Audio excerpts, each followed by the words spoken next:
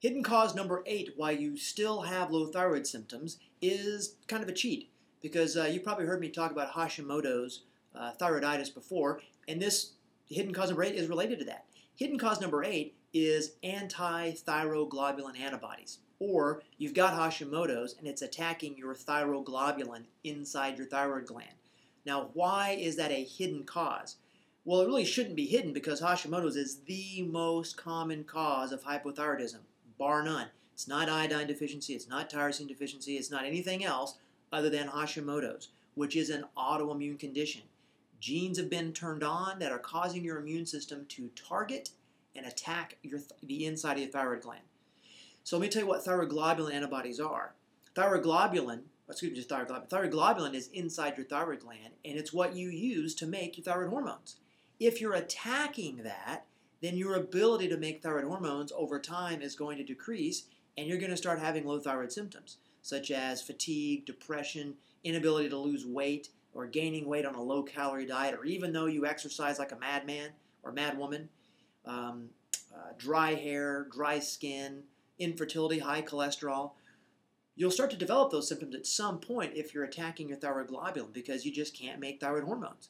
And what will happen is your TSH may go up and your doctor may identify the TSH and may diagnose you as hypothyroid and will probably start you on Synthroid or Levoxel or something like that.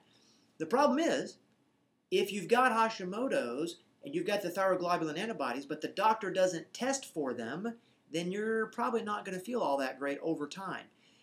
This is a hidden cause because most doctors just don't look for it.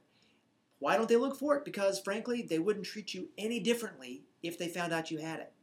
And this is the difference between the kind of standard medical endocrinological approach to this and a more functional approach to this. A functional approach says, look, you've got an autoimmune condition. Let's do something to try to get your immune system calmed down. Let's remove triggers. Let's do things to make you feel better that are related to the autoimmune problem.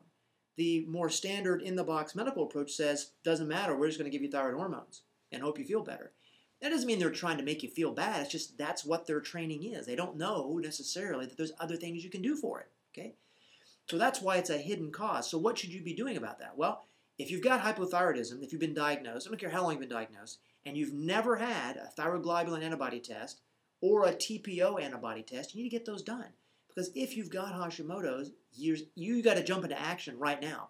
Because if you've got Hashimoto's, okay, or if maybe you already have an autoimmune condition, you got to understand that once you've got one autoimmune condition, it's real easy to get another one. So that it's expanding. You're attacking more tissues, causing more problems, causing more symptoms, okay? The other important thing you have to understand about thyroglobulin antibodies is this. If you look for one of my recent videos, a really cool study came out that showed that women that have only thyroglobulin antibodies show up positive. There's a strong association between that and mercury. Now, you need to go watch that video and hear the other things I have to say about it. So hidden cause number 8 is hidden because most doctors don't look for it. Now, it's not hidden to you anymore because now you know it's something that could be causing all these low thyroid symptoms that you still have, even though you may be taking medication, even though your other lab tests look normal. I was going to say something kind of mean, but doctors typically don't run a full thyroid panel because in their mind they don't need to because they really only have one tool to offer you, which is the replacement hormones. But if you have an autoimmune condition, the replacement hormones are only going to do about that much. You can go through what's called a hormone honeymoon where you kind of feel good, but then over time your dosage has got to go up or you still feel bad even though your dosage is changing. I just wish doctors would check for these things, and I wish more doctors knew that there is something you can do for it besides giving them thyroid hormones. There's dietary changes, there's things you have to look for in the GI tract, there's specific vitamin deficiencies, there's even brain mechanisms that are at play. So what you got to do is be an advocate for yourself, know that you've got the information now, and go find someone to get you tested, and find someone who will know what to do if you show up positive. Okay, that's the second half of the battle, finding someone that knows what to do.